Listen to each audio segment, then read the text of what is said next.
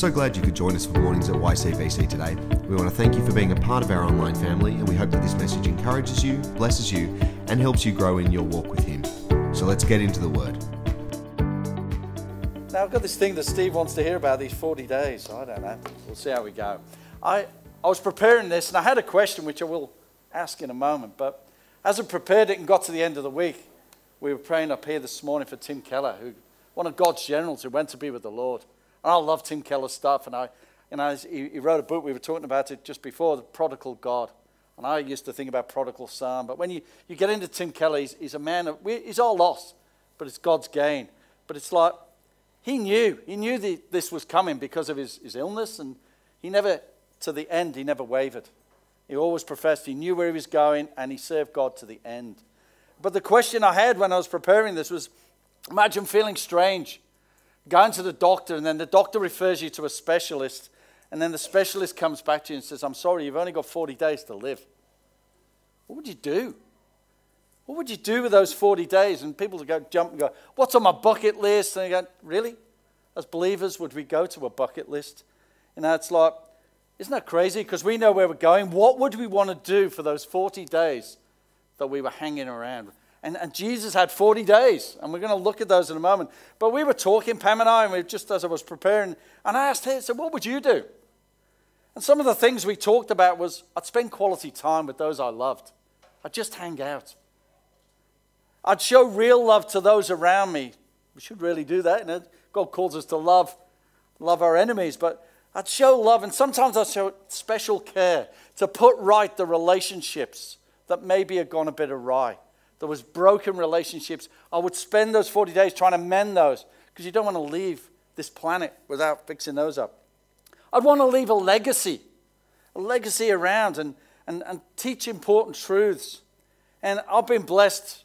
My spiritual dad, our spiritual dad, went to be with the Lord 4 years ago. Next week I did his funeral. He went to be with the Lord about a month ago.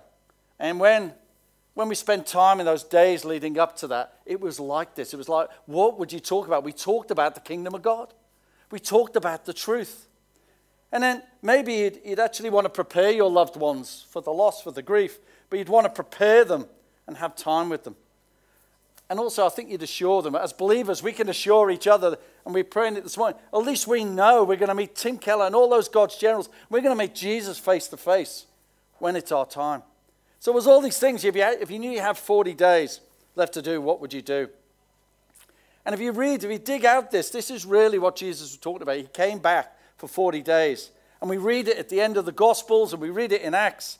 It was clear. If you read through those, it's clear why Jesus hung around for another 40 days. I've got another picture. If you were in a business, some people in here are in businesses, and you're running a business, and you're going away for a year, just 1 year. Jesus went away for a few more. He's coming back. As Elijah said this morning, he's coming back. We can be secure in that. But you're going away, and you've got this really successful business, and it's really doing well. And you're going to leave it in the hands of all your trusted men and women. So you call them into the boardroom, and you start to explain, I'm going away for a year, and here's some things you need to do. And you look up, and you see their faces, and you see all the confusion that you're leaving, all that worry and disillusionment. What, you're the leader. And that was just like the disciples. In John 20, verse 19, Jesus appeared to his disciples. He said, one evening on the first day of the week, when the disciples were together, the doors were locked for the fear of the Jewish leaders. And Jesus came, and he stood in the middle of them, and he said, peace be with you. He kind of walked through a wall, because they were locked up in a room with the doors sealed and the windows sealed, hiding from the Jews. They were fearful, they were worried. And their Savior walks straight through the wall and says, peace be with you. I think I'd freak out. I'd be like, what? But Jesus could do that. He could do that because he had a glorified body. We'll talk about that a bit more. But Jesus had to clarify to his disciples, why am I come back? He could have gone up sat at the right hand of the Father, and he could have hung out there and said, I'll direct this. But no, he came back for these 40 days. And it was important for the disciples then, and I think it's important for us now, to understand why Jesus came back.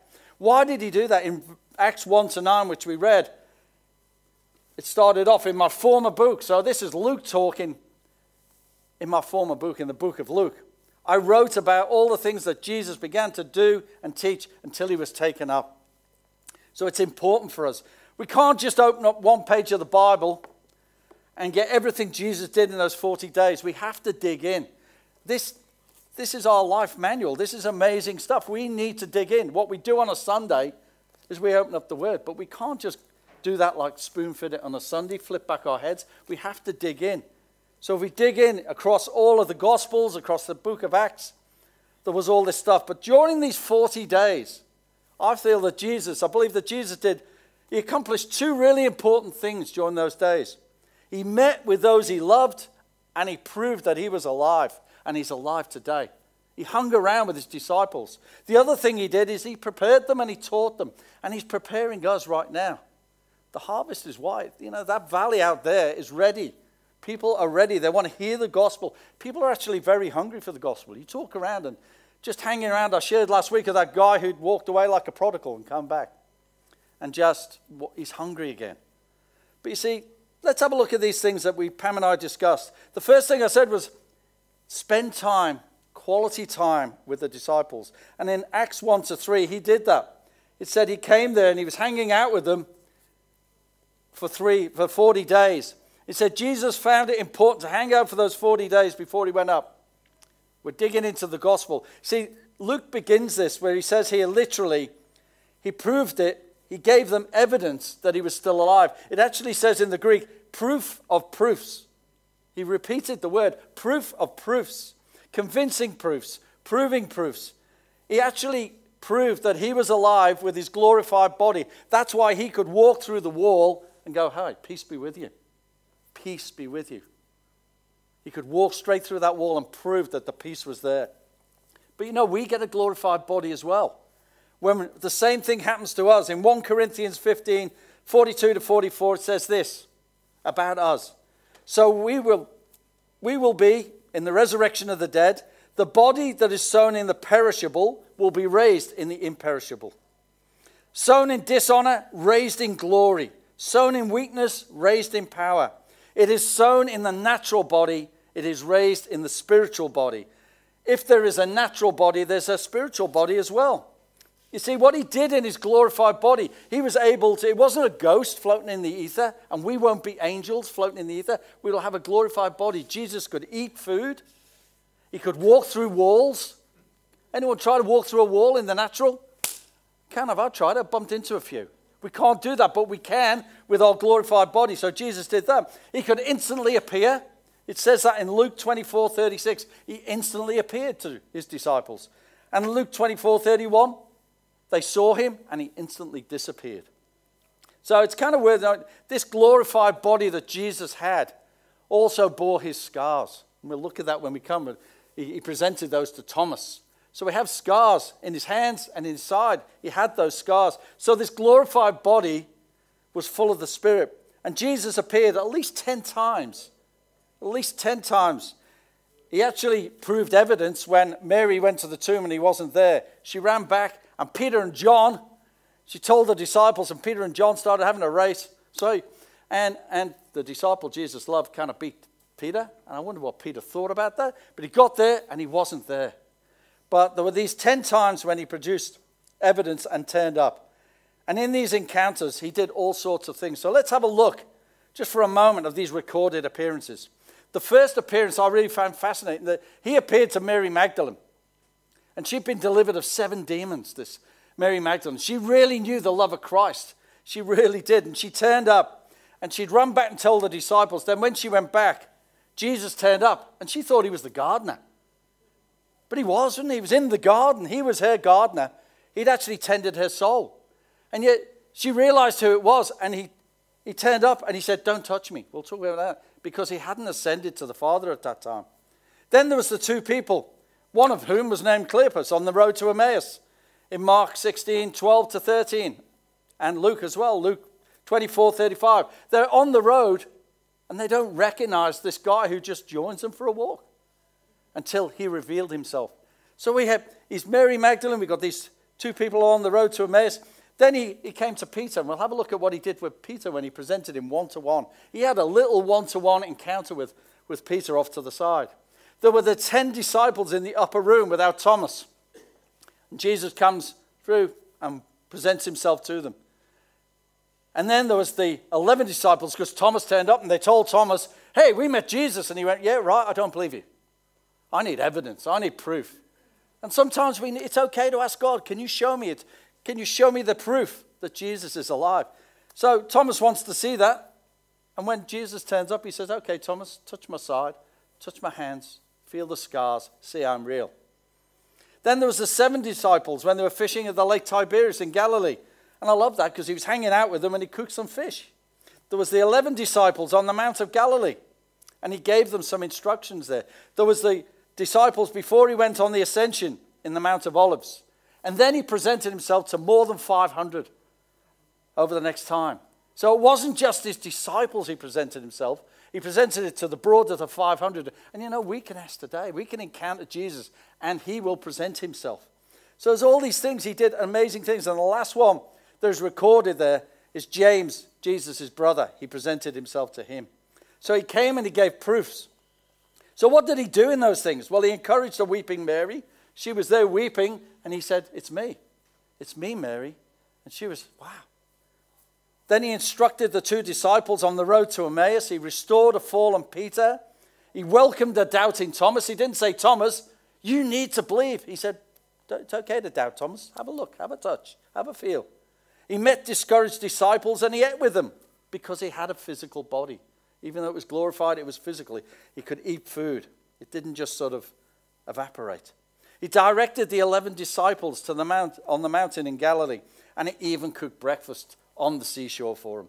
That's the Jesus I know. That's the Jesus Christ that we worship today. That's the one we've been singing about this morning, lifting him up. But he came around, and we talked about this thing, showing real love to those around us. The major command, the biggest command in the Bible is love the Lord your God with all your soul and all your heart and all your mind, and love others as yourself. We need to learn to love. And the good news, starting on the 11th of June, straight after Kids Takeover, we're going to start a series on loving like Jesus. How do we love each other in here? That's easier. But how do we love the community? How do we love the unlovable? Jesus was called to love the unlovable. And the other thing we talked about in this love factor was showing a special care for some. And you see, it was through that love and care that this broken relationship between Jesus and Peter was mended. Peter denied Jesus 3 times before he went to the cross. He was asked, you know him? Aren't you with that guy? No. And the cock crowed, and Peter was broken, and he was weeping. And yet, when Jesus presents himself, there they are on the beach, and Jesus is shouting, cast your nets over there.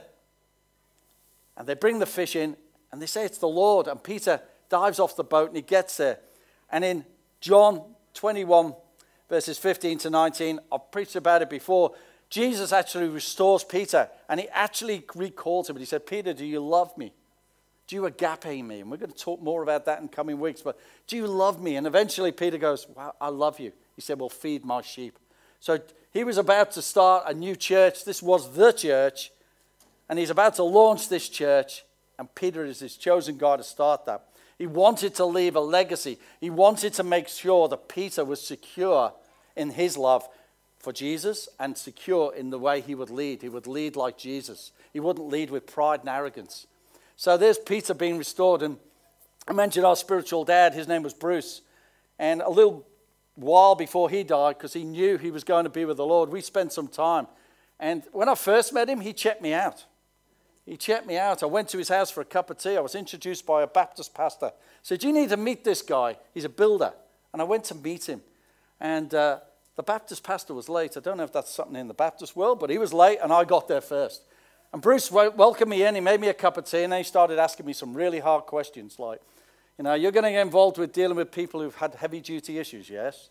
And he was asking me all these questions, and I was really 2.5, 3 years as being a believer. And I said, excuse me, I'm a policeman. I interrogate people for a living because I was here on a career break. Why are you asking me all this stuff? That's what I do for a living. He said, He said, God's told me you're going to work with these difficult people. God's told me I've got to help you and walk alongside you, which he did for 20 odd years. And he said, but God's also asked me to make sure you're not flaky. You're not going to fall away when the going gets tough. And I think Jesus was restoring Peter because Peter's life was going to get tough. And he also alluded to how Peter was going to die. And he also told him that John wasn't going to go that way. So he's in this thing, making sure he wants to restore the relationships. And I think 40 days for us, we need to know our relationships are secure. The other thing we talked about was leaving a legacy. Years ago, I was, I'm going to leave a legacy for my family. It's going to be all this finances. And sorry, my family, those finances on there, I could have made millions of dollars and put them in the bank. But the legacy that we're talking about here is a legacy of love. It's a legacy that we can leave. And that's what Tim Keller has just gone and left with people. He's left a legacy of a life serving Jesus. That's what I want to be known as, a legacy of that guy was with Jesus. He might not have had all the fancy this and the qualifications in that, but he loved Jesus. If we get back into the book of Acts, a bit later on, after the Holy Spirit has come, and we get to celebrate the Holy Spirit next week, and just in that day of Pentecost. But after the Holy Spirit, there was two guys, and they said, they look like uneducated men, but I know they've been with Jesus. That's the legacy I want to have. Don't know about you. I want to have that legacy of being known. That guy, he hung out with Jesus. So Jesus gave them this legacy. He taught about the kingdom of God. Matthew 6:33 says, but first seek first the kingdom of God and his righteousness, and these things will be given to you as well. And Romans 14:17 tells us what the kingdom of God is. It says the kingdom of God is not a matter of eating and drinking, but it's righteousness, peace, and Holy Spirit. Righteousness gets a double mention. Seek first the kingdom of God and his righteousness, because righteousness is his righteousness for our sin, the great exchange.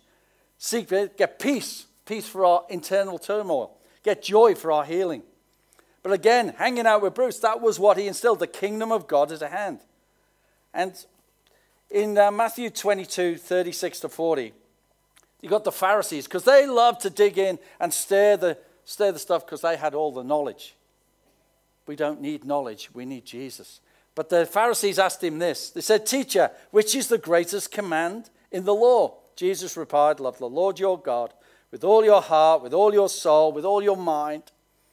And this is the first and greatest commandment. And the second is this, love your neighbor as yourself. All the law, all the prophets hang on these two commands. The gospel, the kingdom of God is all about the gospel of love. The gospel of love is what we should be propelled. Loving that community out there. I said last week that people won't remember whether the live stream was scratchy in 20 years. They won't remember what was preached here. They'll want to know, did Keith love Jesus and did he love me? Or replace your name. Did you love Jesus? Did you love the people around you? The kingdom of God is about this love. So why did Jesus talk more about the kingdom in Acts 1:6-7? It says this. This is part of our reading. Now they gathered around him and they asked, Lord, is it time for you to restore the kingdom of Israel? And he said to them, it is not for you to know the times or the dates that our Father has set by his own authority. But you will receive power when it comes on you. And you will be my witnesses in Jerusalem and in Judea and Samaria and to the ends of the earth. And kind of 24 years ago, God kind of threw that out the window and sent Pam and I to the ends of the earth. You can't get much further from England to Australia. It is for us. We came here. He cut the middle bit out. But why is Jesus talking about this stuff? Why is he actually talking about the kingdom of God? He spent 3.5 years teaching the disciples about the kingdom of God. He said, follow me, come for a walk with me. I'll teach you about the kingdom of God. Why is he back on that subject? Because they didn't get it. They simply didn't get it. They said, are you going to restore the kingdom of Israel? They thought that he was still going to come riding on a horse with a big sword in his hand. He's going to chop off a few Romans and he's going to restore Israel to its former glory. That's not the kingdom that Jesus Christ came to reestablish. On the day there will be a physical kingdom. We say in Revelation there's a new heaven and new earth that will be coming down. We'll have all that stuff. There'll be no more sin and no more pain. We're not quite here yet. But it wasn't that. It wasn't for the disciples to know. This kingdom was the kingdom that Jesus had inside him. This was the kingdom he wants to put in us. We have the kingdom of God inside us, the kingdom that is within. Colossians 1:27 says to them, to them who God has chosen to make known among the Gentiles the glorious riches of this mystery, the mystery of the kingdom of God, which is Christ in you, the hope of glory. Christ in us, the hope of glory, reinforcing that the kingdom comes from within. And Jesus spent these 40 days to add on to 3.5 years of teaching kingdom values, kingdom authority, moving in the gifts of the Spirit. And next week, Pentecost comes. That's the disciples haven't got the Holy Spirit. They haven't had Pentecost yet. They get a taste of it shortly. But moving in the gifts of the Spirit, we really need to move in the fruit of the Spirit before we move in the gifts. If we move in the gifts, and I've seen gifts operate and people have been hurt and damaged, and prophecy without love.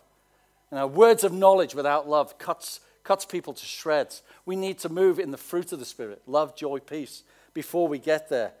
Some people say, well, you must be baptized in the Holy Spirit because that's what you're talking about. Yes, we must. But the evidence of being baptized in the Holy Spirit is not just about speaking in tongues. It's the evidence of the Holy Spirit is the evidence of the Holy Spirit. We have our faithful mother of God who's walked, our spiritual mom. She's walked on this planet for 84 years, never spoken in tongues, but she's one of the most godly women. She is full of the Holy Spirit and she moves in the gifts. But we need the fruit before we get the gifts. So the importance of the Holy Spirit is contained in this scripture that we read today in 7-9. It says this. Again, I'll say to you, you will not know the times and date, but you will receive power when the Holy Spirit comes on you. You'll be my witnesses in Jerusalem and to Judea and to the ends of the earth. And after this, he was taken up before their very eyes. The kingdom of God was one of the highest things, and we could spend weeks on digging into the kingdom of God. It was one of the highest priorities for the disciples to know now. It's one of the highest priorities for us to know now. The kingdom of God is at hand. The hope of glory, Christ in us. The kingdom is here. It's here and now. It's not waiting to get up there. We can carry the presence of God wherever we go. The kingdom of God. So how would we prepare our loved ones if we were going? We have 40 days left. It's a good question. I'm glad you asked it. How do we prove and prepare for our departure? Well, Jesus prepared with the Great Commission. He said that in the Great Commission. He refers it to the great commandment he gave to his apostles. We call it the Great Commission in Matthew 28, 18 to 20. And it says this, make disciples of the nations. Go make disciples of the nations. Each one of us is a disciple maker for nations. We're not called to fill these pews. We're Christians. We're not called to do that. We're called to actually make disciples out there in the marketplace, in the workplace. Make disciples for nations, to baptize them in the name of the Father, the Son, and the Holy Spirit.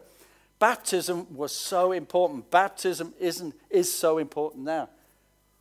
Water baptism, if you haven't been baptized by water, full immersion. I argue with God about that because I'm a good Anglican. I was brought up in the Anglican church. I wasn't a good Anglican because I didn't get saved till I was 36. But I was saved in an Anglican church and I'd had the sprinkling and I argued with God for years. And when we got to the Philippines, I'm arguing with him on missions and I'm in the mission thing and I've got this thing, you've got to get baptized. And I kept arguing with him. Anyone argue with God? Do you ever win? No. I would like just cut out the middleman, get rid of the spirit of stupid and say, okay, God, I'm sorry. So I was invited to this hot springs up in the mountains in the Philippines. I said, that's nice. What's that for? Oh, we're going to have this baptism. We're going to baptize 18 Filipino youth. And we're going to baptize you too. Boom. It was my time. And it was the 31st of December, 1999. How about that? Moving into the new year, water baptism. But we're talking about a baptism of the Holy Spirit here. And he teaches them also in there to observe everything, all about love. Love your neighbor. He says, go out there, teach and observe all the things I've commanded you. And he commanded them, the greatest commandment was love. We're going to move on to that in a few weeks. So there's a few things in here. As well as doing that and preparing them, he also prepared them. Jesus commanded them to wait in this scripture. In 4 and 5, he says, wait in this room. Do not go, do not move, wait. And they waited for another 10 days. And the Holy Spirit comes sweeping through. We'll talk about that next week. But it came crashing through. He said, wait for the baptism of the Holy Spirit. Unless we're baptized in the Holy Spirit, then we can't go out there and serve a broken world. But he told them to wait, and then he was taken up. And he went up, and they're all standing there going, huh? Because they hadn't had it. They're just amazed that he just departed. And he said, okay, go to the upper room. The angel turns up and shakes them out of their stunned mullet look. Come on, go to the upper room, wait there. And that's where they waited. They waited for 10 days until the Holy Spirit came and swept through. Again, in Acts 10:42, a bit earlier, it says he commanded them to preach. Go and preach. Preach what was ordained by God, that God was coming to judge the living and the dead. See, what do we preach? They preach the gospel. They didn't have a New Testament. He was teaching them. Jesus was bringing out the old things in the Old Testament that pointed to him. In Luke 24:27, he told them about his death and his resurrection that fulfilled the Old Testament prophecy. He was using the Old Testament. And I love that verse in Luke 24:32. It says this: they were on the road to Emmaus, talked about earlier. And they said to one another, after they'd encountered Jesus, they realized it was Jesus, did our hearts not burn? Is your heart burning this morning? Because when you encounter Jesus, your heart burns. My heart burned on the road to Emmaus when he opened the scriptures to us. We learned that between the death and resurrection, Jesus hadn't gone up to the Father. That's why when Mary Magdalene went, he said, don't touch me. Don't touch. I haven't yet ascended. I haven't yet got there. And Jesus did give the disciples a foretaste of what was to come. In John 20:22, he said this. He said, after he talked to them, he then breathed on them and said, receive the Holy Spirit. So he gave them this foretaste. Jesus displayed everything. He was all-knowing. He could move around. The disciples, they were out there fishing, and he turns up and he says, have you caught anything? And they went, nope. He said, throw your nets on the other side. They threw their nets on the side and they couldn't contain the fish. He knew everything. He knew that, he restored Peter. So he knew what sort of death Peter was going to die. So he was there. And he said, get filled with the Holy Spirit. And that Pentecost was the first filling. But who leaks in this room? I leak. I leak all the time. I need constant infilling of the Holy Spirit. Lord, and it's at Acts 2, 1-4, there's a filling, 4:28, 8:15, Acts 10:44, and Acts 19:6. They were all fillings and refillings of the Holy Spirit. We need to get infilled with the Holy Spirit to do what God's called us to do. This valley needs people who are full of the Holy Spirit. Constant filling up. And so the last thing we talked about there was assuring that we would meet again to prepare his disciples for his ascension. Jesus spent that time preparing. He said, I'm coming again, but I've got to go up there, got to hang out, continue in the faith. And then Jesus went up, and as I say, his disciples looked up at him and said, what's going on? He understood that his disciples needed love, but this wasn't just about the leaders and the disciples. It was about the broader church. And he revealed himself to 500 people. And guess what? In 2,000 years, he keeps revealing himself. He reveals himself in the middle of deserts to Muslims who've never had the gospel preached because he's coming again. So this community of believers needed this care. They needed this love. Really, it's trying to encourage us all to meet him. So, having said all those 5 things, in conclusion, let's have a little look. He met people. And he met his disciples, he proved he was alive. And he's proving that today. Acts 1-3, he presented him, he showed himself convincingly he was very much alive. And my questions today as we finish, looking back on the 40 days, because we've just finished those 40 days of Pentecost. How's Jesus met with you? How's he met with you in these last 40 days? Has he encountered you? Have you encountered him in these last 40 days? How have you met with him? Has he encountered you and showed you the real, tangible ways that Jesus wants to touch you? This was a critical time in history, but it's been a critical time for these last 40 years. Jesus wants to touch us. For me, God's renewed dreams and visions. He's renewed dreams and visions from many, many years ago. He's spoken about prophetic words before we had the UK and how they're coming into fulfillment now. But more importantly, over these last 40 days, I just felt this sense of really renewed closeness and intimacy that God wants me to keep growing. One of the scriptures he gave me was in Revelation 4:1. It says, there before me stood an open door in heaven. And I heard the voice that I'd once heard saying, come up here and I'll show you how it's going to be. And when the Lord took me up into that place, he said, don't Don't look at other people. Don't compare yourself, Keith. You don't need to do that. You are you. I created you for such a time as this. He's created each one of you for such a time as this. God wants to encounter us. He wants to actually meet with us on a daily basis. So how about you? How is your soul? How is your encountering with God? The other thing is he prepared and he taught them. Jesus also took considerable time, as I said, work through those things. So what's God been teaching in these 40 days since Easter, in Pentecost, in your quiet times? As I said, we can come here on a Sunday and we can go through the scriptures and it's cool. But what's God doing in you and me in our times alone with him? What's he been speaking to you? Has he been speaking to you about life, himself, the kingdom of God? Conversations I've had. I just wrote a few notes of conversations I've had with people from this church in the last few weeks that have been really encouraging, by the way. Most of the conversations I have here are really encouraging, but these are some of the conversations. What does it mean? And someone said to me, I've been talking to God, and God's been talking to me about what it looks like to live a kingdom-orientated life. We hadn't even got to talking about the kingdom of God. What does it look like when you're in the kingdom of God? It doesn't look like the world's success. It doesn't look like that.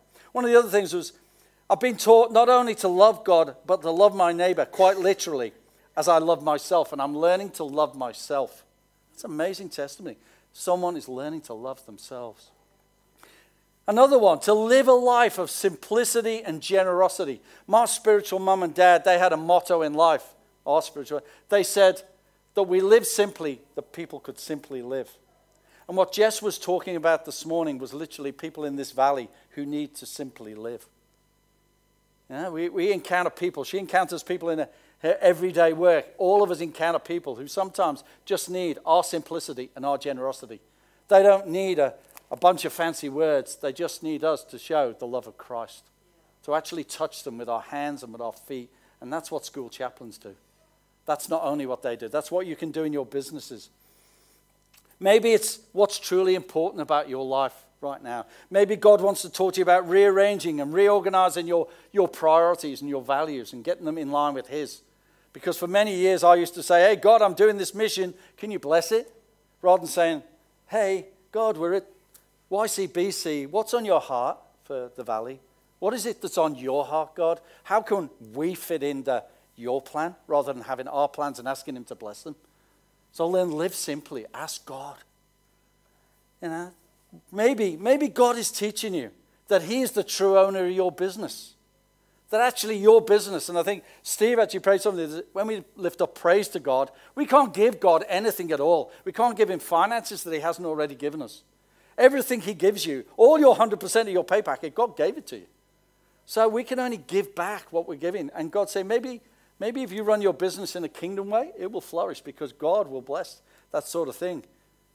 Maybe he's teaching you that you're not the provider for your family. I struggled with that for years, trying to provide for my family. And God said, take your hands off the wheel, Keith. Get real. You know, just worship me. Come up here and see how it's going to be. And I will provide. If you take care of my business, this was the deal we had on my paddock when everything was going awry. He said, you take care of my business from here on in, and I'll take care of yours. And do you know what? He's been faithful to that. He's never let me down, never let us down. Perhaps the Lord's teaching us to trust him 100% as this church. What does it look like? Just think about that for a moment. What would it really look like to trust Jesus 100% with everything in your life? Your finances, your family, your health, everything. Sometimes that's a challenge. But I think God wants us to do that. So in Acts 20, verse 35, to finish, it says, maybe we're learning it's better to receive. Sometimes we're all good at trying to give, but sometimes God wants us to be on the receiving end. So in this verse, in Acts 20, 35, it says this, in everything I did, I showed you by this kind of hard work, we must help the weak, remembering the words of the Lord Jesus himself. It is blessed to give than to receive. So it's more blessed to give than to receive. Maybe we just need to start to think about how we can do that.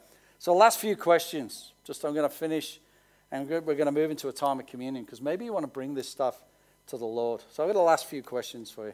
They're probably for me too, I've got to be honest. What do you sense the Lord is preparing you for in this season? What is it that's happening? What is God preparing us? Because you know what? I've got a little bit of news here. I'm not the font of all knowledge. I'm not. Pam and I are just people who've answered the call of God. We don't have a plan B. We've come here to love and work with people here, and we have been embraced, and we feel so loved in this new family that God has put us in. He's just parachuted us in. But it's like, what is God preparing us all? Because all of us have that on our heart. Where is God leading you? Sometimes people get led to, some people get led through. Sometimes people come to a place for a season and then they move because we don't want to hold on to things that God is doing. Remember I said before, God, what are you up to? What do I have to let go of? What do I have to hold on to? You know, where are you experiencing that sort of transition? As we approach Pentecost, my prayer is this. I prayed this a few times this week, but I want to share. This will be my prayer.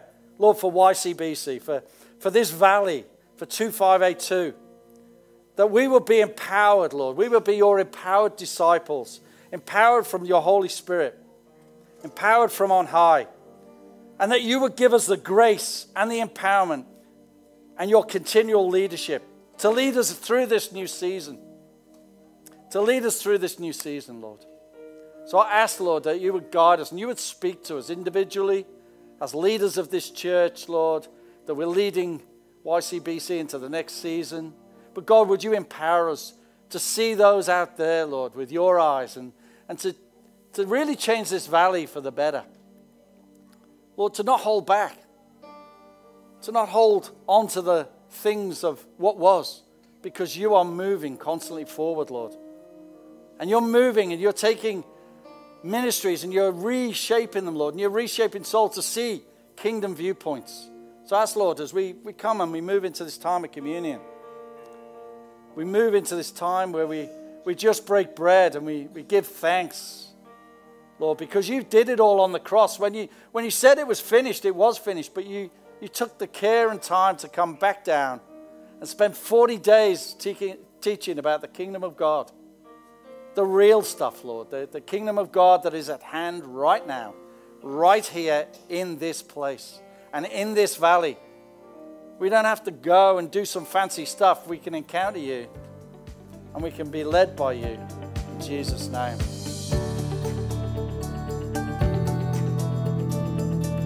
Thanks for joining us today.